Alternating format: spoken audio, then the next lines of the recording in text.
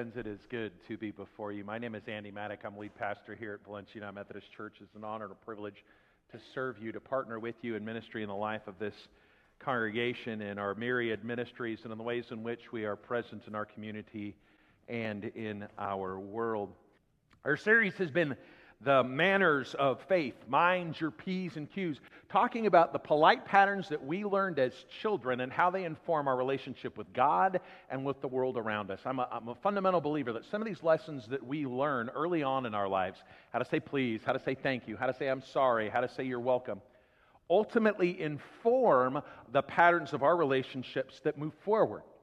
That ultimately our ability to master those skills serve us well when it comes to how we relate to God and, more importantly, how we relate to one another. So we talk about how these manners of faith inform our faith walk. What we're really talking about is how our faith has informed our culture and our expectation for how we treat one another with dignity and respect, and who we're certainly expected to be as disciples of Christ in the world. We started with please, and with this sense of inviting the pleasure of God and the pleasure of others. Sometimes it takes a while for people to notice what's going on around them.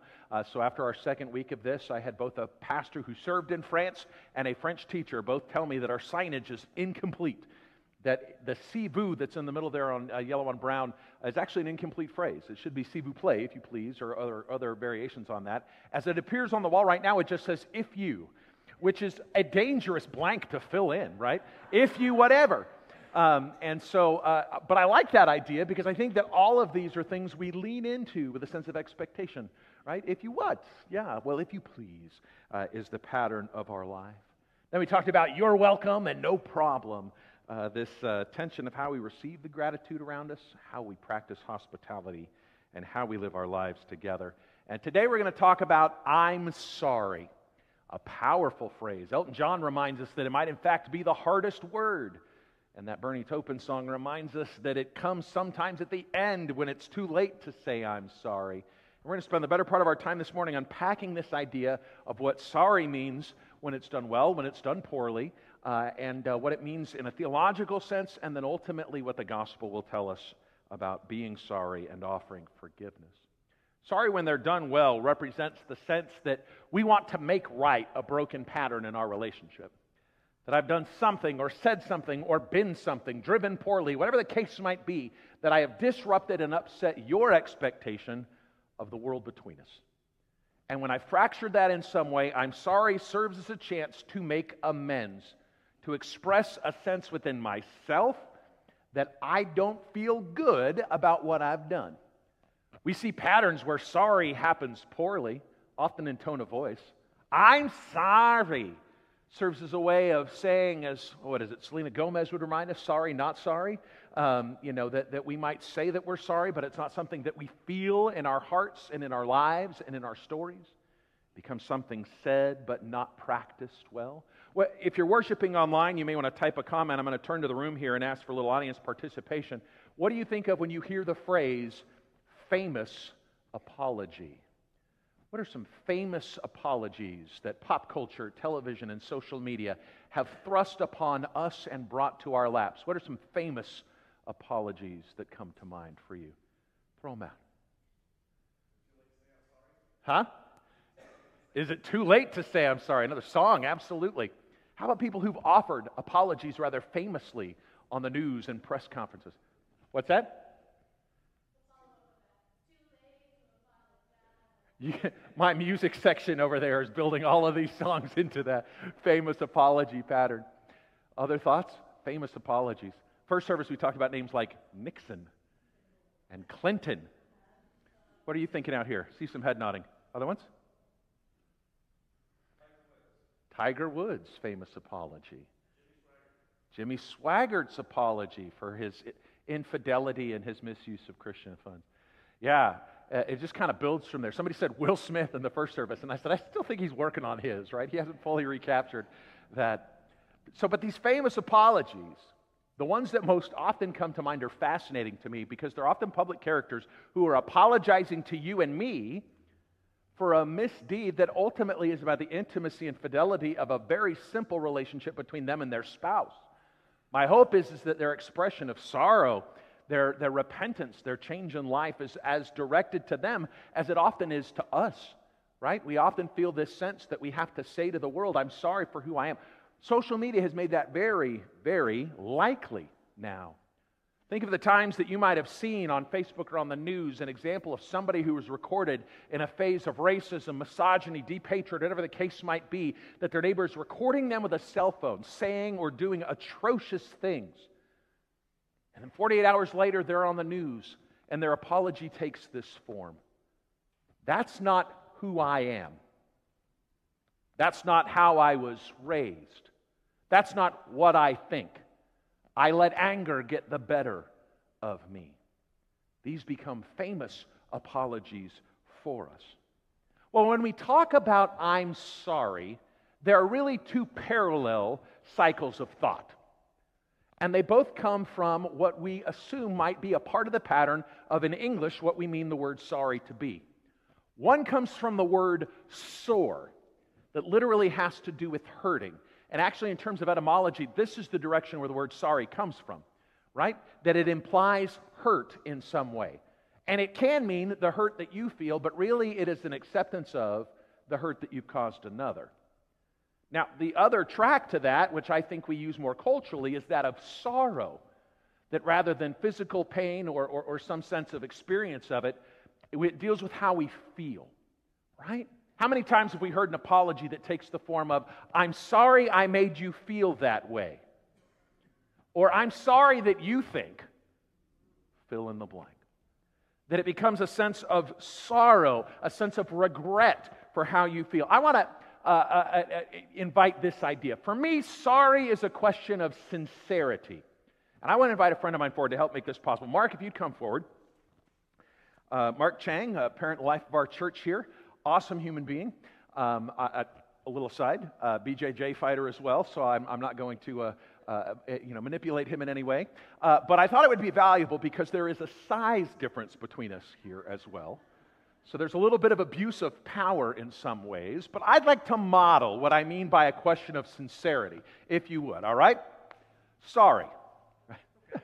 No problem. Sorry. All right. Sorry. Are you? Sorry. Really? Sorry. How about you, sir? Are you sorry? Thanks, Mark.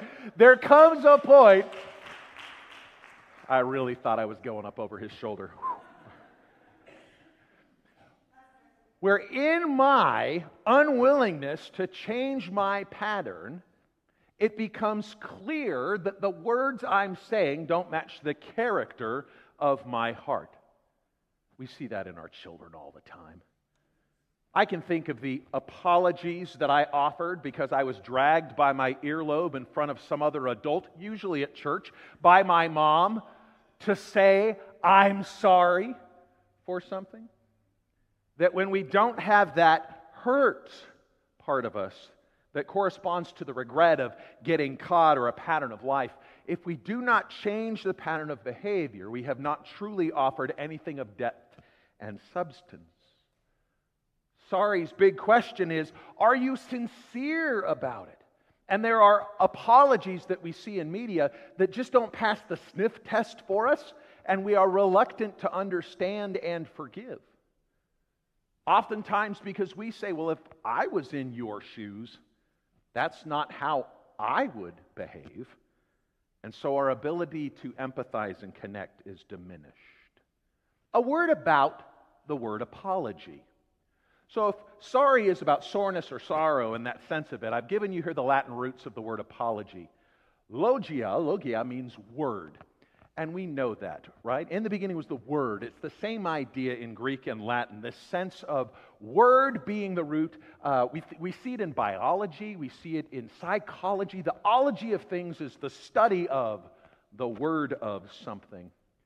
The apo part of that phrase, apo, is a Latin prefix which means off or away from.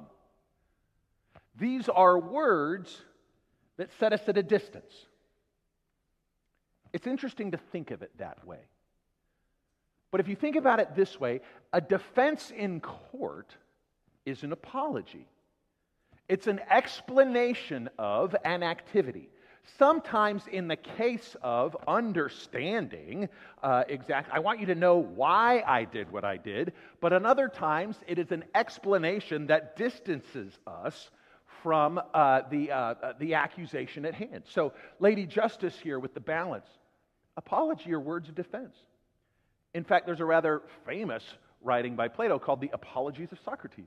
He is defending his philosophical teacher and the teachings that take place. There is a track within Christianity of biblical study and theological study called apologetics, which is a defense of the Christian gospel and the biblical narrative against its critics, be it of history, truth, or character. So the difference between I'm sorry, smacking Mark without a change of heart, and an apology that are the words off and explaining, well, I smacked you because I thought it was funny. Yeah, I don't really feel bad about it. I've been having a rough day. That's not who I was. That's not how I was raised. That becomes the apology piece, these words of defense. There's another final layer to this, a nuance from the Christian community. It is the word repentance. Jesus' first gospel sermon is repent and believe the good news. It's what he heard from John the Baptist. And he goes into the synagogue where he was raised. He opens the passage Isaiah, repent and believe the good news, for it is here among you today. Repentance comes from a Greek word metanoia. Metanoia is a fancy word which means to turn with new understanding. It's not just that you've made the decision to stop slapping Mark Chang. It is that you understand why. You turn with a new understanding of the situation. It is a way of reflecting on a pattern of life or the choices that you've made, and to realize with new eyes, the eyes of grace, that I am not headed down the path that I want to proceed down. When I teach repentance to young people, to confirmation classes and whatnot, the analogy I use is a road trip.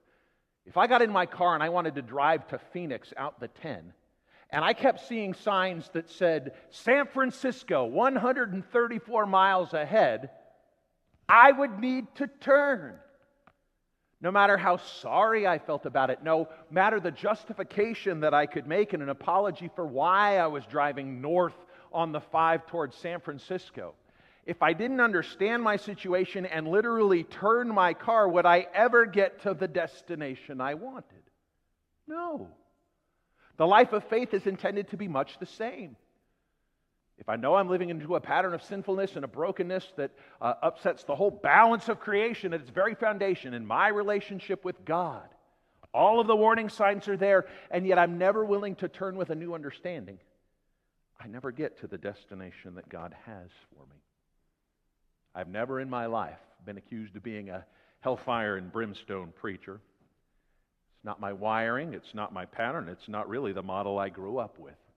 But church, I want to talk to you today about the idea of sin. Sin's a fantastic idea. This fracture of the expectations and hopes of the patterns of relationships between God and me, and also me and the world. Oftentimes, the things I need to apologize for and repent from are broken patterns of relationships where I've tried to love God, but really what I'm not doing a good job of is loving my neighbor as I love myself. Those are sins too. Where we're breaking the patterns of health, vitality, hope, love, and grace. The gospel understanding of sin has everything to do with targeting, with missing the mark, with missing the expectation that God has for us in our story, in God's Word and in God's love and God's hope. Another participation piece. D-Strat, I want to invite you up here for another little visual metaphor. Some of us are slow to learn. I'm going to have you stand about 10 feet over there. I bring to you my squishy ball. This ain't going to hurt him. But this is the intent of things. Just two men playing catch, right? The kinds of throws that are easy to manage. This is what God intends for the pattern of our experience. Sin comes from an archery term of missing the mark. So if the intent of the catch between Dave and I somehow misses its mark, that can take a lot of forms, and so too does sin in our life and our stories. Sometimes sin takes the form of an interaction that looks like this. It's towards the goal, but without any effort. Sometimes we say, God, I understand what you want me to do. I understand who you want me to be. I understand the right thing to do here. I don't have the energy, the physical, the spiritual energy to be who you need me to be. I can't love that much. I can't forgive my neighbor for their misdeeds. I can't do the thing I need to do. So sometimes the broken pattern is out of a lack of effort. Ball, if you would. Sometimes sin looks like this. Same effort and energy as the lived life, but you miss the intended mark. That I had every goal to throw it today, but I've got what my wife calls my new everyday glasses on, and the focus was a little off, and I just missed where I wanted to be. I had every intent of living the life of faith and dignity and love, but I've missed the mark. And so my turning might be minor because I have the right heart and the right energy, but the outcome isn't what I imagined, if you would, sir. Sometimes sin looks like strong effort, perfect intent, the opposite direction. What happened there, Christine? I thought you were... No? Hashtag sporty? All right, we're musicians. I get it. It's fine. Thanks, Anu. So applaud the throw. I am not athletic by any means. So sometimes our sin life completely turns our back on the intent that God has for us.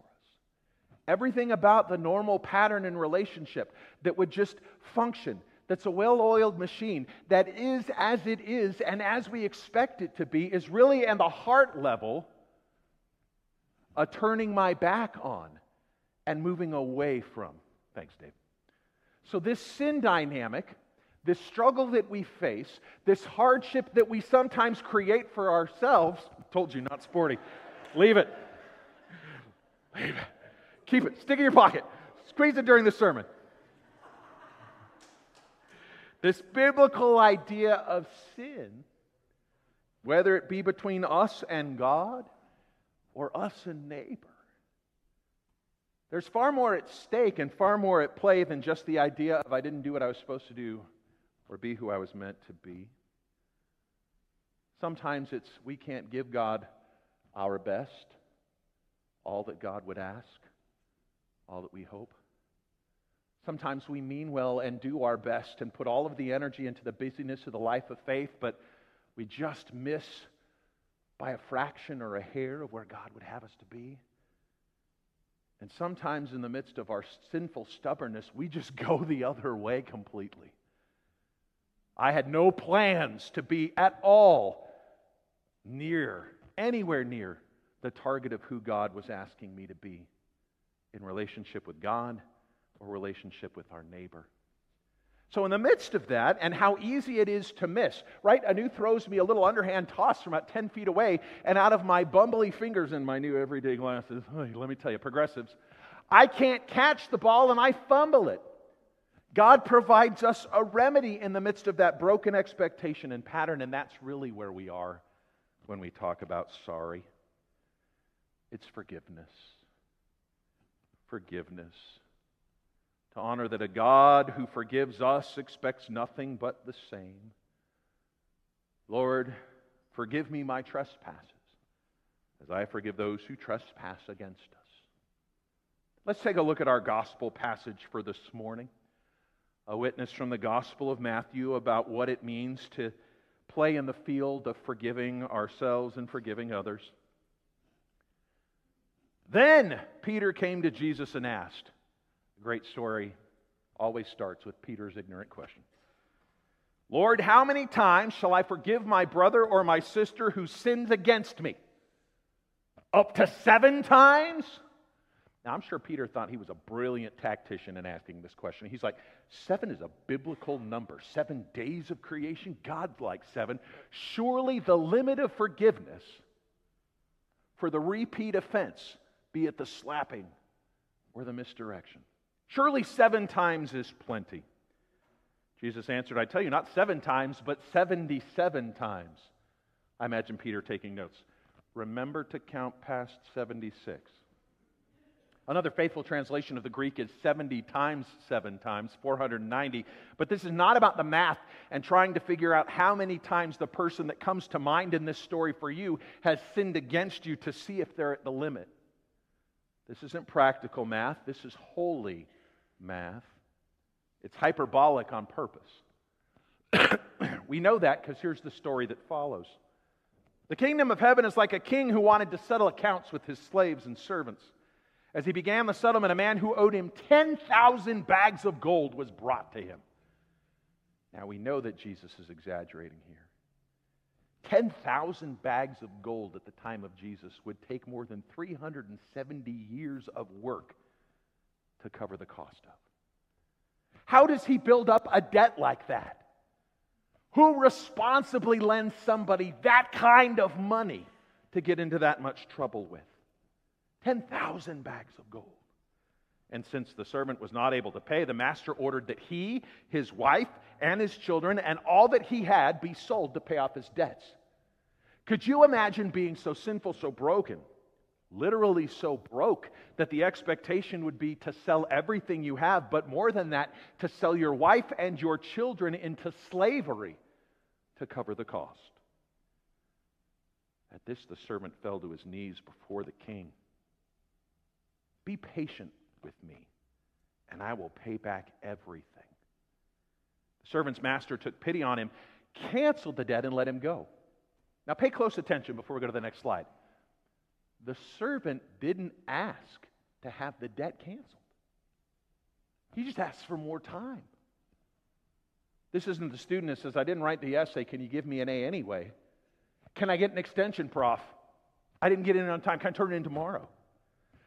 Be patient with me and I will pay back everything. And instead, out of the pity, out of the empathy that the king feels for the amount of debt that the man carries, he cancels the debt and simply lets him go. But the servant went out, and he found one of his fellow servants who owed him 100 silver coins. You could earn that in a couple of months. Grabbed that man and began to choke him, saying, "Pay back what you owe me," he demanded. His fellow servant fell to his knees and begged him, "Be patient with me and I will pay it back." It is important to note, church, that's the exact phrase that we read 4 verses ago. That was his hope in front of the king. But the servant refused. Instead, he went off and he had that man thrown into prison until he could pay back the debt. And note that the system was just as terrible as our for-profit prison systems are now. Your earning potential in debtor's prison is far diminished from if you were just saving and repaying a debt. It actually extends the punishment of debt that the other servant would owe. Oh, but when the other servants saw what had happened, they were outraged and they went and told their master everything that had happened. Then the master called that first servant in, looks him in the eye. "You wicked servant," he said. "I canceled all the debts that you owed, because you begged me." Now, interestingly enough, the king says, "Because you begged me to," but that was not his begging. He just wanted more time. But out of that, "I canceled all of your debts because you begged for my patience, for my forgiveness, for my mercy. Shouldn't you have had mercy on your fellow servant just as I had on you?" And in his anger, the master handed him over to the jailers to be tortured until he could pay back all that he owed. This is how my heavenly Father will treat each of you unless you forgive your brother or sister from your heart. The word of God for the people of God. Thanks be to God. This is how God would treat us if we fail to appreciate the vast depth, width, and expanse of God's mercy and forgiveness for us.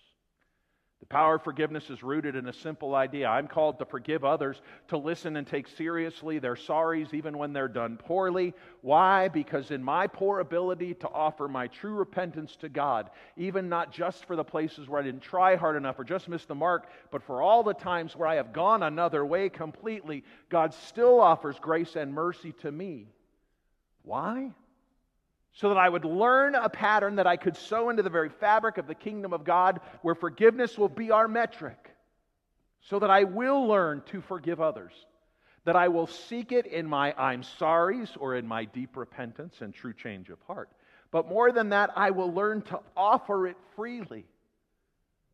Because the bag of debt owed to God is so much more than the pittance we owe each other, even in the midst of our deepest hurt. If the sorry is sincere, if the desire for right relationship is at the heart of what we do, how can we not but offer forgiveness? How can we not be a people who follow one who looks at his tormentors from the cross and says, Father, forgive them, for they know not what they do? How can we not follow one who says, my single commandment is this: love one another as an expression of the love that you've come to know from God on high? How can we not? Let us pray.